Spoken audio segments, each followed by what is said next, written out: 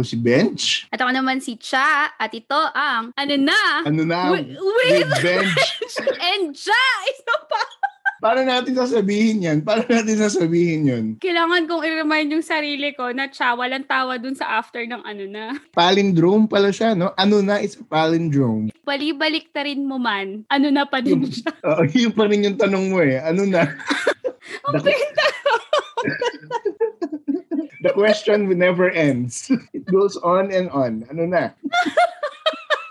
Oo nga, it's a palindrome. It's a palindrome. You're right. Balik ta rin mo man, hindi ka pa rin niya mahal. Ano na siya, nasa House of Palindromes na siya ng Filipino. Because of this podcast, diba? Nasa Bayabasan, yun, palindrome. Paano? Ano na? Yung nasa Bayabasan. Okay, sobrang sabaw ko today. So, lahat benta. Anyway, okay na yung intro. Okay na yun. Kwento na natin si Switchfoot Girl. Okay, ikaw mauna. Go. Hindi kasi, ayun, so, si Switchfoot Girl, ayoko na Switchfoot Girl, ano na, si Yen, best friend ko siya. Yeah, I love her so much. I can make ipon Switchfoot tickets. So, good morning, no? Yes, good. Okay naman kami. We're good. Alam niyo guys, nung kurento sa akin yan ni Benj, sobrang, like all the other days of my life, sabaw din ako that day. At ang tanging nasabi ko na lang nung kinukwento yan sa akin ni Benj ay, I'm happy for you. Oo nga. Hindi ko kasi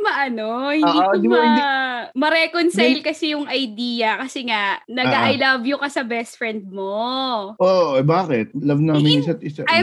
Hindi ko naman sinasabing there's something wrong with it. It's just not, oo nga. Just doesn't happen for me. Sorry, Yen. Ang pagkakaintindi ko kayo na. Sabi ko kayo na. I'm so happy for you. Gusto mo yun? Gusto natin yun. Yun. So, yun ang comment mo for today. Hi, Ian from La Union. Gusto mo pa ba? Tignan mo, samid ako sa kape ko doon. Sana all pwedeng mag-name drop. Alam mo, free ka naman mag-name drop ng kahit sino kasi alam ko namang... Sige. Wala akong crush currently, pero yung pinaka naalala kong matinding crush ko, ang tawag ko sa kanya ay Pastor Babe. Alam ba niyang yun yung tawag mo sa kanya? Hindi niya alam. Buti na lang. Pastor Babe. Feeling ko di naman siya nakikinig.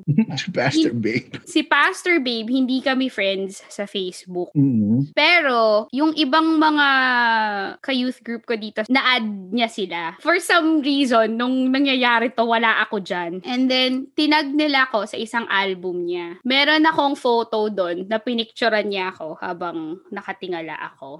Hindi natin yun bibigyan ng meaning or ng kulay. Ang masasabi lang natin. Pero mo ngayon, sige. Wala, baka naman wala lang. Oo. So black and white siya kasi wala siyang kulay. Okay. Wala lang yun. Hindi natin yun, hindi tayo mag-duel. Pastor Babe, baka naman. Alam mo ba, Pastor Babe, kung anong nangyari? I don't think makikinig siya. Alam mo, sa reach natin, malamang maririnig na niya. There was a time na may outing. Tapos, that day, hindi ako pwedeng pumunta kasi meron kaming meeting sa work. Mm-hmm. Pero yung dalawang friends ko na siniship ako kay Pastor Babe, syempre hindi ko naman sinabi sa kanila na crush ko si Pastor Babe. Pero siniship ka nila? Kasi nga, konti lang ang kaedad ko dito. So, okay. And smart kasi talaga siya. That day, dumating sila sa bahay ko, tapos sinabi na nila na, we're here, sasama ka na. Pastor Babe, alam mo ginawa ko? Iniwan ko yung meeting ko para sa'yo. Is this The One episode part 2? Ay, Pastor Babe. Pag iniisip ko yung The One That Got Away, iniisip ko yung pwede kong sahurin that day. Anyway, yun lang. Ang comment ko naman ay sige. My very good friend, Krisha. Sabi niya, in all caps na naman, ang saya! Sana mas matagal pa at habaan ang tawa and more episodes. Congrats. Yun. Kung alam mo lang. Krisha. Yung all caps namin na laughter, yun yung pinuputol sa buong episode. Yung substantial, talagang 30 minutes lang eh. Trivia guys, ang podcast namin ay normally 1 hour, 30 minutes to 2 hours. And Then, kailangan tanggalin dahil sa mga tawa, sa mga name drop, sa mga chika, Sa mga at sa DDS. mga DDS na syempre, kailangan nating bigyan ng dignidad dahil namatay din si Cristo para sa kanila. Today is a very special episode. Yes. Answering questions. I like it. Since ang ating podcast name ay isang palindrome for never-ending questions, nagtanong kami ng tanong nyo. Umpisahan na natin. Okay, sige. Are you let's ready? Go. Baka may sa baba. Ano ba tayo? May best answers ba tayo? Sige, dapat Feeling ko mananalo ka kasi you're so inspired eh. Inspired saan? So, pagmamahal ng Lord. Gusto mo Dapat yan? Gusto mo yan. Alam mo, sa ating dalawa, you have more to lose. Why? Kung malaman man niya na siya yun, he should feel flattered because he admires him. Anyway, go. Go. First question, kamusta ka na in general? Pagal. Ano yung pagal? Hindi, tawon, hindi mo alam. First name Maka, last name. Okay, go. Kamusta ka in general? Pagal is tired. Okay. Nakakapagod talaga. Ang daming ganap. This week lang, nagkasunog dito sa amin. Tapos nasira yung pinto namin before that. Ang daming nangyayari na wala sa plano. Yeah, it's tiring. Ayun, kailangan ko ng break na matino-tinong break. Anong klaseng break? Switchfoot concert, ganon? Yan tayo eh. Yan tayo eh! Okay. Hindi ko rin nga alam kung paano eh. Kasi life must go on. Pero physically, sobrang tiring lang talaga the past few days. Ikaw? Ako, kamusta na ako? Walang sukat paglagyan ng pagod ko. It's the theme of adulting. In short, binge as well. Likewise. Next question. Tinanong sa atin, what made you decide to start this podcast? Pogi mo, Kuya Beej. Yun yung mismong message. Wala naman yun eh. Ay, syempre, answer ko na lang tinatanong mo. Iba yan. Ako yun eh. Ikaw yan eh. Yan tayo eh. Okay. Sige. Ano yung memory mo of starting this podcast? Wow, ang dami na. Years na. You know, when we started this podcast 10 years ago, alam mo, veterano. Veterano ka, girl. Ano ba? Kaya pa 2 buwan. Okay, guys.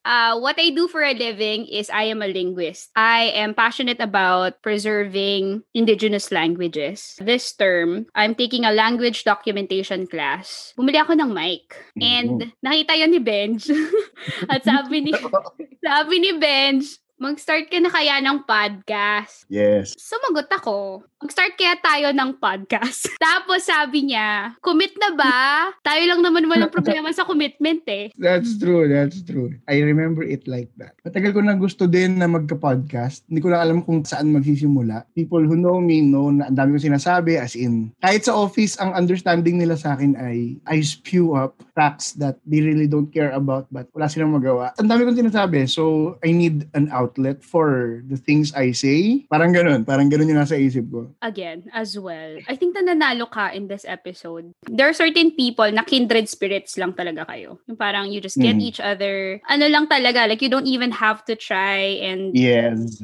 For as long as I can remember, I've been a migrant. It's really hard for me to maintain yung mga relationships. And so, pag may nakikita akong kindred spirit, life-giving type of friendship, talagang tinatandaan ko yun. And syempre, isa si Benj doon. I remember meeting Benj after so many years. Tapos parang we just pick up where we left off. Parang ganon. That type of friendship, I only have a handful of those. Wala kasi akong masyadong makausap because, how do I explain it? Walang masyadong nakakaintindi. Same here. Walang masyadong nakakaintindi sa akin. Ang pinaka-common na sinasabi sa akin that I hear is intimidating ka. I don't know how to fix that. Pagka may person na who doesn't find me intimidating, I really, really remember that. Minsan kasi talaga you really need to talk to someone. Kailangan mo talaga yun eh. And isa si Benj doon na parang iiyak. Ba't ako naiiyak? Ano pala yung cake? Di mo ba? Ba't naiiyak ako? Sorry, wait lang. Basta ewan ko ba, basta pag may kailangan akong kausap, basta isa si Benj doon na magigets niya, makaka-respond siya. Walang effort at all. Ang tawag ko dyan ay low maintenance friends. May LMFs. Oh, LMFs. Never nating na-mention kung nasan tayo in our podcast. Kahit yung naming ng podcast, suabe. Parang, yun na pangalan natin, ano na. Tapos, ayun na. Ang dami naming naging options para sa pangalan. Ang pinaka-favorite ko, maliban sa ano na, ay yung sinabi ni Bench na, bakit ang pangit mo and other ad hominems? So yun sa favorite ko, kaya lang ang haba eh. It was a spontaneous kind of thing, but sabi ko nung kanina, walang sukat paglagyan yung pagod ko. Totoo yun. Pero ang podcast na to, isa to sa pahinga for me. Bawe! Wow, galing. Umurong yung luha ko. Hindi natin nabanggit kung nasan tayo. So si Bench ay nasa puso niya. Works at Krusty Krab. Nasaan ka? Sa Pilipinas po. At ako naman ay nasa Canada.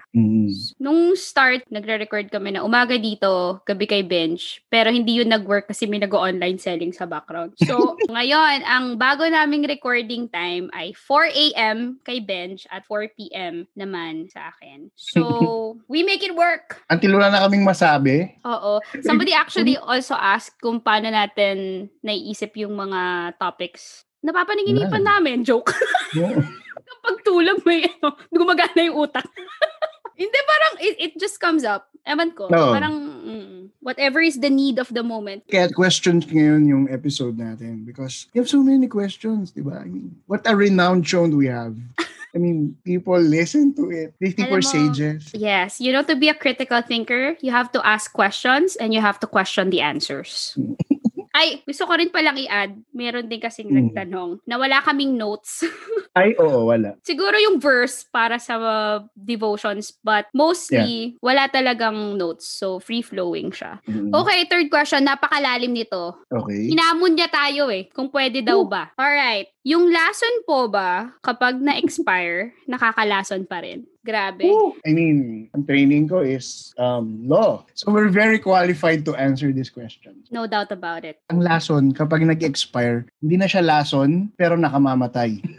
Ano? Hindi na siya poison, pero toxic pa rin. Siyempre, kailangan ko itong i-deconstruct. Pag sinabi kasing lason, may certain degree siya of toxicity. Did you know na kahit ano pwedeng maging lason? Depends the amount. Yes. It just depends on the amount. Anything na sumobra ay pwedeng nakakalason. Pati yes, kahit pag-ibig. Yun! Kung ang lason ba, if we're talking about toxicity, kapag nag-expire siya, ang ibig sabihin nun, bumababa yung effectivity niya. So, as a toxic substance. What it was meant to be. So, nakakalason pa rin ba siya? Not in the same degree as it was originally intended. So, yung pag-ibig na toxic. Pag nag-expire ba yung pag-ibig na yon, toxic pa rin? In some degree, no? When you double in it ulit, it will poison you. But in another way. Pwede ka pa rin mamatay. So, I am going to support Benji's answer pa din. Kasi baka kunwari, yung lason na yon, meron siyang specific side effect. Pero pag nag-iba-iba na yung chemical niya, pwede namang hindi ka mamatay physically. Pwede namang mamatay yung brain cells mo. Ganon. O, alagaan mo yan. Wow! Pwedeng nakakalason pa rin siya as advertised. No, kunwari, kung mamamatay ka in 5 seconds pag inom, siguro mga 6 seconds na siya. Kasi nagdagdag ka ng bagong variable. Kung sa tingin mo, yung buhay mo, pare-pareho lang siya every time, try mo magpalit ng variable. Tignan mo, yung outcome din magiging iba. Parang lason lang din. Correct. May kailangan tapusin na. Easy! Ano ba yan? Next one. Bakit po yung eroplano may hélice at nakakalipad, pero yung ventilador hindi? Ano ba yan? May sagot na ako agad. Di pa tapos yung tanong, may sagot na ako. Ako muna. Bakit? What was it intended for? Purpose. Pasok, Justin Bieber. Alam mo na yan. May options ka na. Kung ayaw mo na switch foot, may Justin Bieber pa. Puntahan nyo na ako dito. Ako, ang sagot ko dyan, alam mo, ang sagot dyan nasa tanong din. So, bakit po yung eroplano may hélice at nakakalipad, pero yung ventilador hindi? Ginagawa mong assumption na hélice ang rason kung bakit siya nakakalipad. But it takes more than that para makalipad siya. Oo. Tsaka huwag kasing mag-a-assume. Huwag kang mag-a-assume na yung isang part justifies the whole. There are other parts that you need to make it work. Siguro in a different setup, lilipad yung electric fan with its hélice. Pero it's not the reason kung bakit siya lilipad at all. Because it already has one component. But we designed it para mag-stand siya to gravity. So, babalik tayo sa purpose tour. Okay, next na. Ay, magugustuhan mo to. Magugustuhan mo to. When you feel down, what Christian song do you listen to? And may follow-up. What Christian song do you listen to? Tapos, follow-up question. What heathen song? Hidden song. Alam mo kung bakit ganda tanong? Galing to sa friend ko na may PhD sa theology.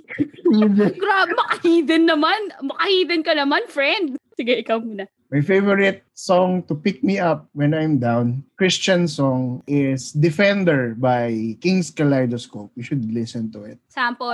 Yung phrasing niya at yung pagkanta niya iba talaga eh. Pero isang line na lang. I will not be afraid, for my hope is in His name. I'm not representing it well right now. Who is a rock like our God, whose blood has... Ano na yun? I will do you all a favor and link it in our podcast description. Charot. Yes. Hindi, hanapin yung King's Kaleidoscope. So, Defender by King's Kaleidoscope. Ako muna, Christian song ko muna, tas hidden song. Christian song that I listen to when I'm down is First and Only by Elevation. Sige, sample. First and Only. Ayun na naman, ang hirap pala pagka on the spot, no? Oo, tapos pinakakanta mo ko. Andali. Pinapauna mo ko. Bakit galit na galit ka? Okay, so ang bridge niya is, shucks, ang hirap pagpuyat ka. Guys, this is not in any way representative of my range of skills. And charot, dami disclaimer. Okay, sabi niya, be my heart's obsession, first and only in my life. In your love alone, my soul is satisfied. Ganon. Sige, ganda, papakinggan ko mamaya yan. Kasing ganda nung sayo. Tinamang sa akin, tinula ko lang. Oh. Sige, why? Why is that your favorite? Because it reminds me that it's not about me. Kasi siya yung first and only si Lord. Yes. Sabi mo nga, di ba, when we're down, our tendency is to self-pity. So, I listen to that kasi I remind myself to worship. Kasi when you worship, you're reminding yourself that someone else is worthy, na hindi ikaw yung nasa throne. Gusto ko yung pagkaka-describe ni Juan Miguel dito, but he was quoting isa pang poet na your pain is valid, but you need to dethrone it. Nice. Ikaw, bakit yung Defender yung favorite mo? Maarte kasi ako sa favorite songs. So, kailangan lyrically wonderful. Tapos, mahilig ako sa trumpets and yung may inserts sa tugtog. Alam mo, pag pinakinggan mo yung Defender, wow, what a beautiful song talaga. Also, kasi it speaks truth. It's based on Psalm 18. And pag pinakinggan mo siya, it's an experience listening to it. Papakinggan ko. Ngayon na? End ko na. Okay, interested ako sa what heathen song do you listen to? Yung isa, yun yung go-to song ko. Do you have a song like that? Oo. Kakantahin mo lang siya at random. Ako yung Baby, now that I found you. Baby, now that I found you, I won't let you go. Okay, go heathen. Favorite ko talaga ang Walk the Moon. So ang Okay, which song? Shut Up and Dance? Pag piniplay kasi yon, talagang it's one of the few songs that make me really happy. Yung Shut Up and Dance. And then my second heathen song is feeling ko makaka-relate si G dito. Korean songs. Anong song yan? Dynamite? Wash it out like Dolomite. Sobrang benta, nung tawang-tawa talaga ako. Alam mo, pag nag-all caps ako natatawa talaga ako, ibig sabihin. Hindi ko siya naiintindihan, pero na-enjoy ko pa rin. So, pag nadadown ako, parang, hindi ko naman naiintindihan yung nangyayari sa akin, pero pwede ka pa rin maging masaya. So, I think yun yung pag-ibang lingwahe na nai-enjoy ko lang siya purely for the music. Ayan. In-open up mo tayo sa ARMY. Kailangan na tayong pakinggan ngayon ng buong ARMY. Ang title ng album ko for Korean music is Teka Lang. Teka Lang. Kasi yung damdamin ko, Teka Lang. Syempre, hindi kita mabibigyan ng sample kasi nahaham ko lang yung mga songs na yon. Alam mo, kapatid ko, hi G, nag-aaral siya song. Korean. Very good siya. Okay, sa naman, next question. Same person. Start ka sa'yo. Benj, what are the emotional characteristics you look for in a woman? Grabe, ang hirap ng mga PhD na tanong. Oo nga, kailangan ng citation. The Christian answer to that is the fruits of the Spirit. Paano pa ako sasagot? Okay, diba? Tapos na. Ito na lang. Sige yan. Let me qualify it for you. So, try to think back on the girls that you liked in the past. Siguro you'll still like one of them. So, try to think about the girls that you liked. Meron ba silang common characteristic? Alam mo, konti lang talaga yung I can say that I like. When I like someone, I like them talaga. One characteristic of the women that I like is that headstrong sila. Headstrong. As in... What does that mean when somebody is headstrong? hindi mo sila mako-constrain. They will not be stopped. Yan. Kung ano yung what they decide on doing, they will not be stopped. Sa mga nagkakagusto kay Benj. Hello po. So in short, hindi mahilig si Benj sa marupok. Gusto niya yung matatag. Ako naman, ang tanong niya sa akin is, Cha, what are the physical characteristics you're looking for in a man? Height, weight, body shape. You know what? If this was, let's say, 7 years ago, ang nakikita kong common sa mga nagustuhan ko ay chinito silang lahat. But, syempre, ngayon, nahirapan na ako kasi hindi na yun yung immediate answer ko eh. Ang sagot ko dyan ay gwapo, kamukha ni Kristo. Pero aaminin ko talaga, gusto ko talaga ng gwapo. So, sino ba gusto ng pangit? Sinabi ko talaga sa Lord, kung may person man for me, sana po yung magigising ako tapos sasabihin ko sa sarili ko, gwapo. Ganon. At ang definition kasi ng gwapo is iba-iba yun, right? Pwedeng gwapo na may dating. Okay, next one. Ang tanong niya ay, why do people cheat? May nagtanong din, bakit may mga taong manloloko? Ano ang nakukuha nila sa panloloko? Ang short answer dyan ay sin. At the heart of it, also kasi they were looking at themselves. You miss the mark what the purpose of relationships are, kung bakit merong commitment. There are plenty of reasons why, pero it's because people are fallen. Which is also the reason for any other aberration sa relationships. Ikaw? I agree. Kasi sa gitna ng sin ay Wow. Yourself. Quotable quote number 1. Diba? Tama naman yun. Bakit may mga taong manloloko? It's a fallen world. All other ungodly occurrences ay dun talaga nag-root sa sin. Ano ang nakukuha nila sa panloloko? Kung ano lang din yung harvest na kayang ibigay ng sin, which is temporary pleasure and death. Something dies. Sige, there's a way that seems right to a man. Yun yung verse 5. Simula ngayon, kapag naisip ko na yung verse, sasabihin ko na siya kagad para makuha ko yung point. Ating competition. Akala ko may sasabihin ka muna, tapos sasabihin ko yun. Kasi sobrang true naman talaga yun. Di ba parang, tingin mo, that leads to life? No. Hindi lang sa panloloko. I think sa lahat ng failed relationships na lang. Ang isa sa mga pinaka-common na itatanong mo sa sarili mo when a relationship failed is, anong maling ginawa ko or may kulang ba sa akin? Ganon, di ba? Yun yung itatanong mo eh. Medyo comforting yun kasi feeling mo may control ka sa pwede mong ayusin. Pero may nagsabi sa akin, lahat ng failed relationships, isa lang talaga yung dahilan. Is that when one of you looked into the future, that person did not see you there. Kahit na momentary man yun or mahaba ang future, siguro magkakabalikan kayo. But in that moment of nag-cheat siya, tumingin siya sa future at hindi kanya nakita. Pumunta siya sa alternative. Syempre, like all sins, nakakapanakit yun. Hindi talaga siya justifiable eh. I think you should tell the person na yung problema. Na ano na, kesa you leave them hanging. Parang may hugot ako doon. Pero sige. Kaya na lang kita magsalita eh. Pero everyone has that propensity inside. It's because we are sinners. Meron tayong temptation to do it. May seed tayo na tatanggalin ng Lord if we are willing to. Hindi naman yan sa hindi lang yan sa relationships. We cheat yung office natin of office supplies. We cheat yung parents natin of money. Sometimes nung bata tayo.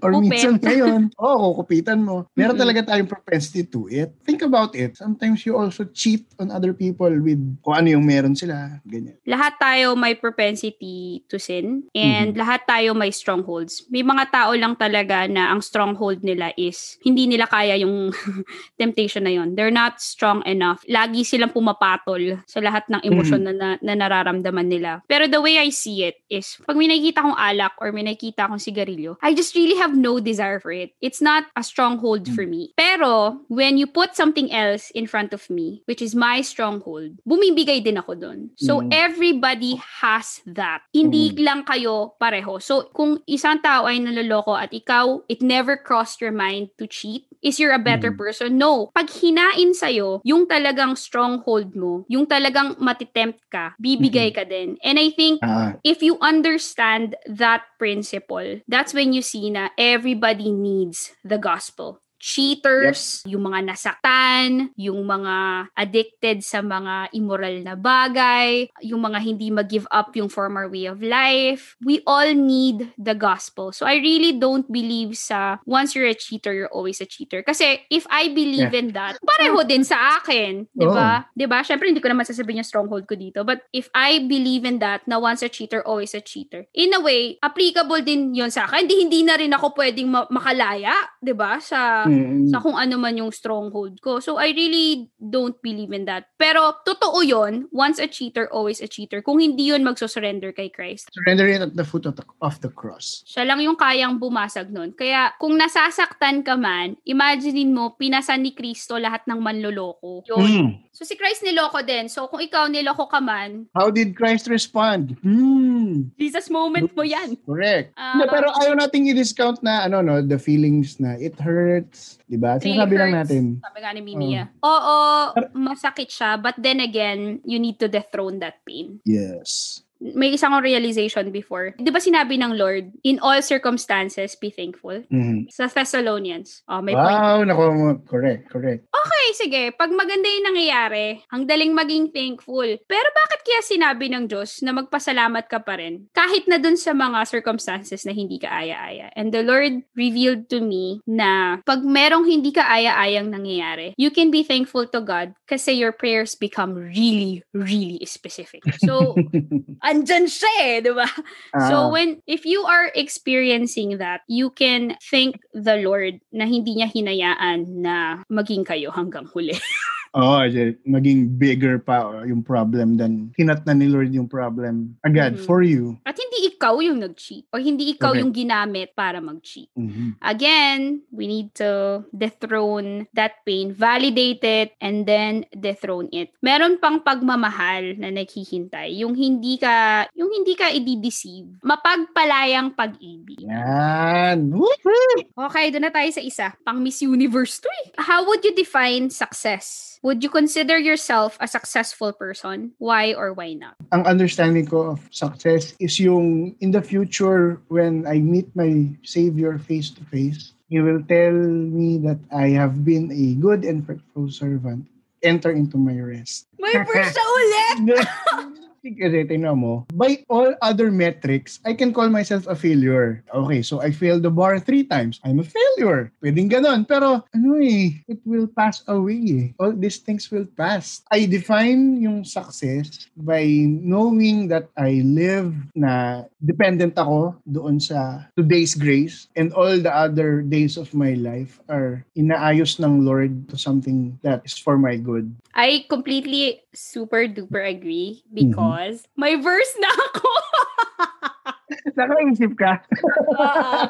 Kasi, the verse that comes to mind is, I consider all things as garbage. Compared to the joy of knowing the Lord. Diba? Alam mo ba kung ano yung word nung rubbish doon? Ano? Fun fact, walang napkins before.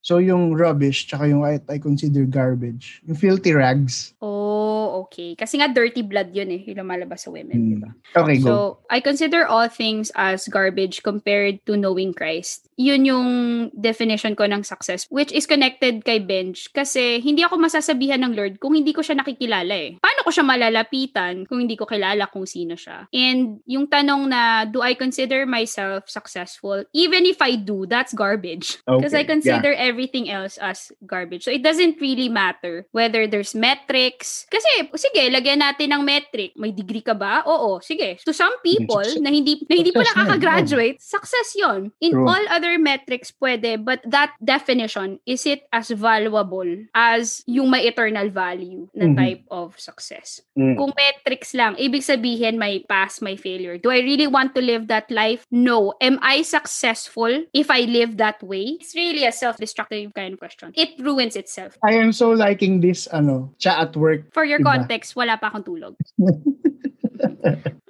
Connected to the other one, what does it mean for the Christian to have a career or vocational ambition? Ganda nito. I like this. I love this question. Kaya si Timothy Keller. Oo, kilala ko na yan. I'm so happy kasi si J.I. Packer, hindi mo kilala. So si Timothy Keller, may book siya.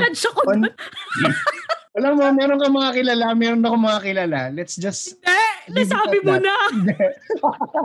Kasi si Timothy Keller. Meron siyang book on work. The problem is at the root, ang tingin natin sa work ay secular, 'di ba? It's separate from pagiging banal or holy.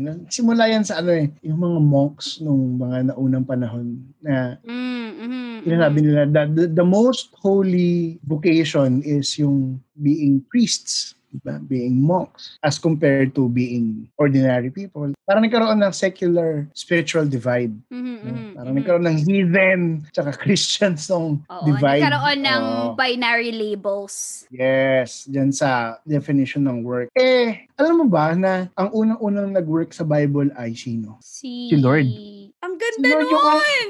Lord yung unang nag-work. Ang ganda nun. That's why it's a holy thing to do, yung work. Work is something that the Lord wants us to do to contribute to the betterment of society. Kaya yung dignity and pride mo sa yung vocation is something that God can call you to do. Ibig sabihin, hindi less holy yung doctors kaysa sa priest or sa mga pastors. Preach yung it! work nila. Kahit janitor ka, which is dito sa Pilipinas, ang liit-liit ng tingin, pero you do it in a way that helps people, that's something very admirable. When God calls you to be a janitor, you do the best, di ba? You do your best. Pag natapos ko yung libro, ikukwento ko pa sa'yo, pero ganun siya. That's so good. So good. Tapos, ang unang pinagawa niya sa tao ay to work.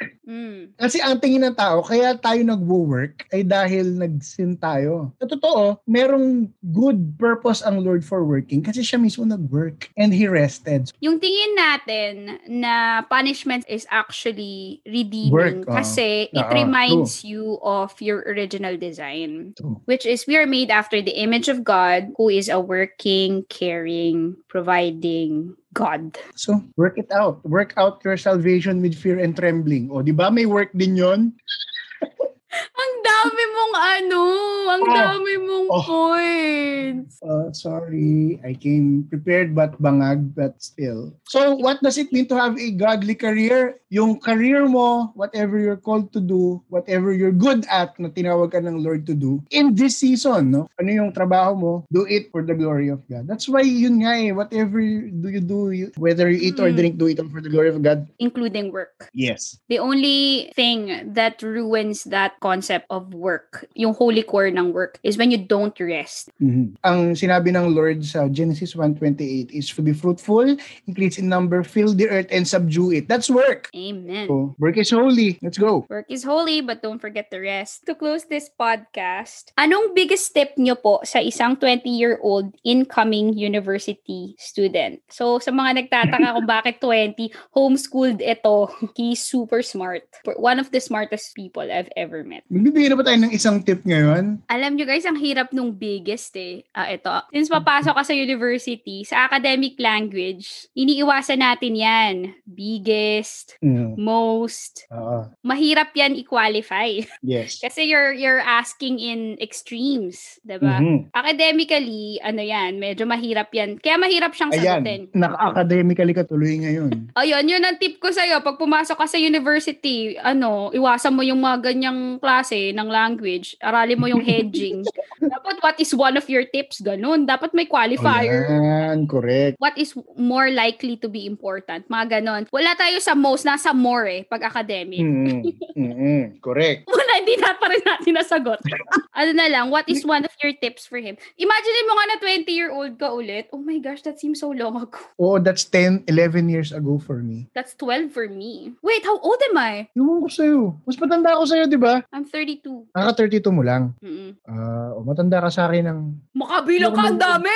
Hoy, umayos ka dyan. Parang ilang taon niyang binibilang mo. 4 months. Binibilang ko yung months. Di ako marunong magbilang ng months Maka 4 months ka naman. Kala mo naman, napakatagal nun. May mga tao nga naka-move on na nun.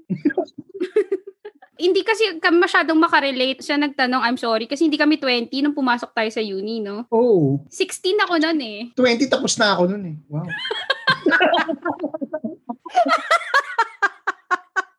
I mean, hindi ka pa tapos, 20 ka pa lang bago ka mag-uni. What?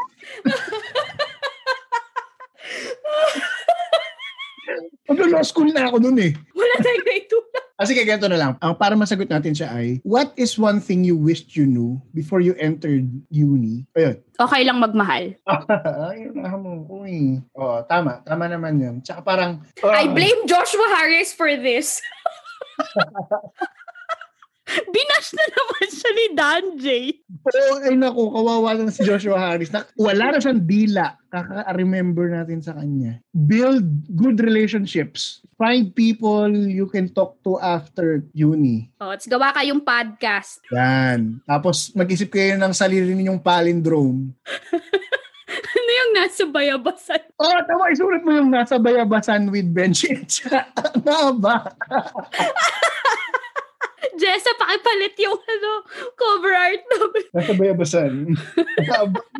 Oh my God. Mind blown talaga ako nung dati nung nalaman ko na palindrome yung nasa bayabasan. Guava, baka naman.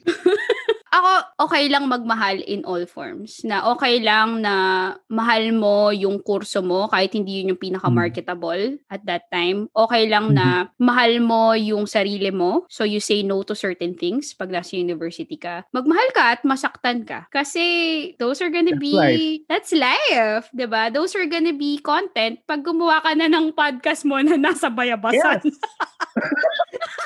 Share ko lang na meron akong friends naman, di ba, na-inspire sila sa atin tayo. Sila, medyo offensive yung kanila. Ano ba? Bakit may atake yung kanila? Hindi palindrome yung... Pag pinalindrome yun, abun na. Pag binaligtad mo, abun na. Podcast quality content right here. Right there, right. Sabi ko sa inyo, lahat ng bagay kaya namin i-theorize. Tapos gumawa sila ng logo, yung first logo natin, nilagyan lang nila ng B. Ihanapin ko nga yun, pakita ko sa inyo. Napakaganda ng effect natin dun sa mga friends ko na yun. Talaga? Oo. Hi, Benji's friends. Ano ba, friends? Hi, ano ba, friends? Friends AF. Ano ba, friends? Yan, nasinan ko sa Telegram. Alam niyo ba, guys, na konti lang ang nire-respondan ko. At I can't believe that I'm using my time to open an edited picture. Ay, gulay. Diba, ang witty. You know what it reminds me of? Yung mga kidnapper. It reminds me of kidnappers na tinitapalan lang nila from magazines. Siya yung bar top notcher ng 2013. Mahusay ito. Magaling yung mga yan. Sobrang proud ako sa inyo, guys, kasi wala man lang effort to conceal na tinapalan nyo lang to. Parang you are so proud na tinapalan nyo lang yung N. Ano ba? What is up with our humor today? Okay. Thank you so much sa lahat ng mga nagsusupport sa amin. Actually, meron din isang person na lagi niya ako mini-message na finorward niya daw talaga sa lahat ng mga friends niya yung podcast. And kaya pala yung age group na yun, ang laki. Oh, by the way, Benj, naka-reach na tayo ng 500 plus downloads. Alam mo, I have a confession to make. Go. Inaabangan ko yan as in every day. Meron akong isang dedicated browser for it. Can I also make a confession? Yes. As well. Meron din akong dedicated browser for it. It just brings me joy na people actually listen. I remember the first download. As in, yung saya ko nun when somebody listened other than me and you. When it reached 3, ibig sabihin meron ng iba pa. Yung mga tao ngayon pa lang nila discover yung first app. Kunyari si Kuya D. James. Kapatid ni Danj. It's such an honor na nakikinig si Kuya D. James. Very techy yun. Ayun. Salamat sa lahat ng nagbigay ng questions nila. To end, ang tip namin sa'yo, one of our tips na lang is makinig ka ng episode 9. Yes, abangan mo yan. We're going to invite friends. Diba? Bahala na silang mag-identify kung sino yung nagsasalita. You're trying to make us remember what it was like 12 years ago. We're going to talk about life 12 years after we graduated. So, abangan niyo lang lahat. Yun lang. Bye! Go! Bye!